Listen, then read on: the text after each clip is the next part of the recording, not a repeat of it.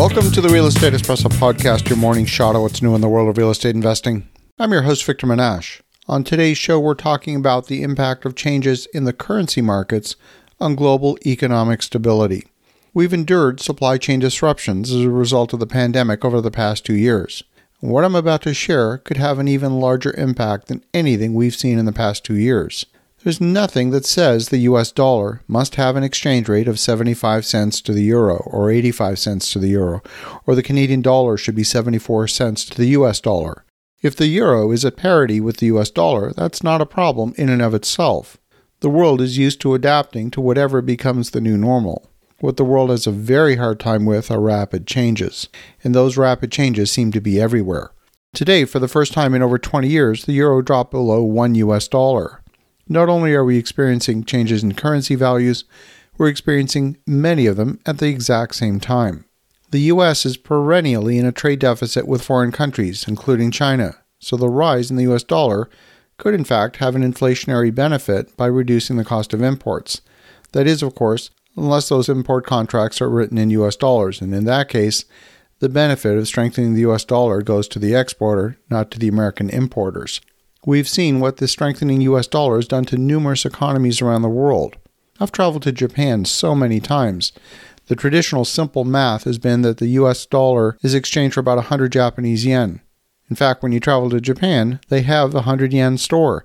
This is the equivalent of the dollar store that we have in the US. Some things transcend culture, but as of today, the exchange rate to the Japanese yen reached 139 yen to the US dollar.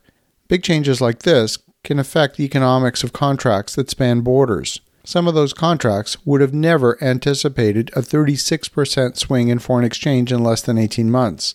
Some international trade contracts simply can't be honored at those prices, depending on how they were written. It's not an issue of manufacturing capacity or even supply. It's an issue of profitable global commerce. These changes will create supply chain disruptions, the likes of which we have not even been imagining or predicting. The Argentine peso has fallen 28% against the US dollar in just a short time period. Now, for those Americans looking to vacation in Rome or Paris this summer, the 15% drop in the euro is a welcome benefit, and some of that benefit is clearly offset by much higher airfares. The Turkish lira has fallen by 50% against the US dollar in the past 12 months, 38% alone in the past 6 months. If your global supply chain is interlinked by a complex web of contracts involving foreign exchange and international trade, these type of exchange rate fluctuations over a short time period can break supply chains completely. Previously profitable international trade can become a money-losing proposition. Either these contracts will get renegotiated or the contracts will get ripped up. Either way, you can expect breaks in the supply chain in the meantime.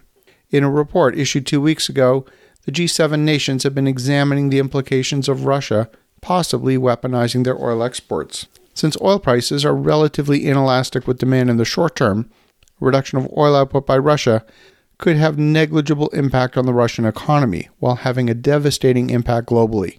The analysis, performed by the team at JP Morgan, suggests that oil prices could reach $190 a barrel if Russia cuts output by 3 million barrels a day, and $380 a barrel if Russia cuts output by 5 million barrels a day. It's not that the world would be unable to adapt to a shift in oil supply, but we would have a very hard time to a sudden shift in oil supply. When you look at the energy produced by natural gas and compare it with oil, the current price of $36 per million BTU for natural gas in Europe is already the equivalent of $200 per barrel of oil. Those two measures would have the same energy output per dollar. When you conduct a historic retrospective and look at social unrest, about violent conflict within a nation, the vast majority of people never saw it coming. And in times of unrest, you see it first in the weakest nations. By now, we've been paying close attention to the protests in Sri Lanka, as people are starving and they've got no fuel. We've seen protests expanding from Peru to Ecuador. The farmers in the Netherlands are protesting their government's recent moves to tax farmers for methane gas emissions from livestock. If the farmers refuse to sign up to new and draconian emission standards, which will effectively put them out of business, the government will seize their farms. Now, if you told me back in 2019 that we would have protesters occupying my home city of Ottawa, Canada for weeks in the depth of winter in the coldest days, I would have said, no, that's unimaginable. How many would have predicted the events of January 6th at the U.S. Capitol? Yet here we are. These are things that would have seemed unthinkable, but are now obvious in hindsight.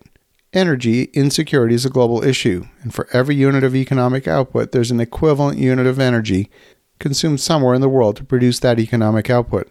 The interest rates being charged in Canada and the US are not exorbitant by historic standards. In fact, they're downright attractive. But those same interest rates have doubled in only a few months. En masse, we don't have the economic adaptability to react to rapid change. If you can adapt to rapid change individually, then you might be ahead of the pack. But more importantly, if you can connect the dots and anticipate the links between all those interconnected economic systems, you might be able to better predict and prepare for what's coming. As you think about that, have an awesome rest of your day. Go make some great things happen. We'll talk to you again tomorrow.